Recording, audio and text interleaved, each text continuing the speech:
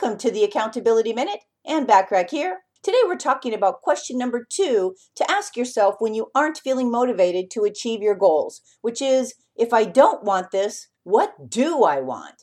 If you've asked yourself, do I really want this? And no was the answer, well, there's only one other remaining question to ask. If I don't want this, what do I really want?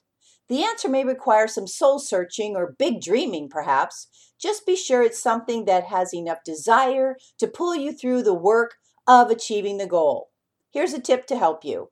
Committing to goals you don't really want serves little purpose. Instead, craft goals you desire with your heart, with your gut, with your soul, and those goals that inspire you to do the work required. These types of goals will get you excited and motivate you to achieving them.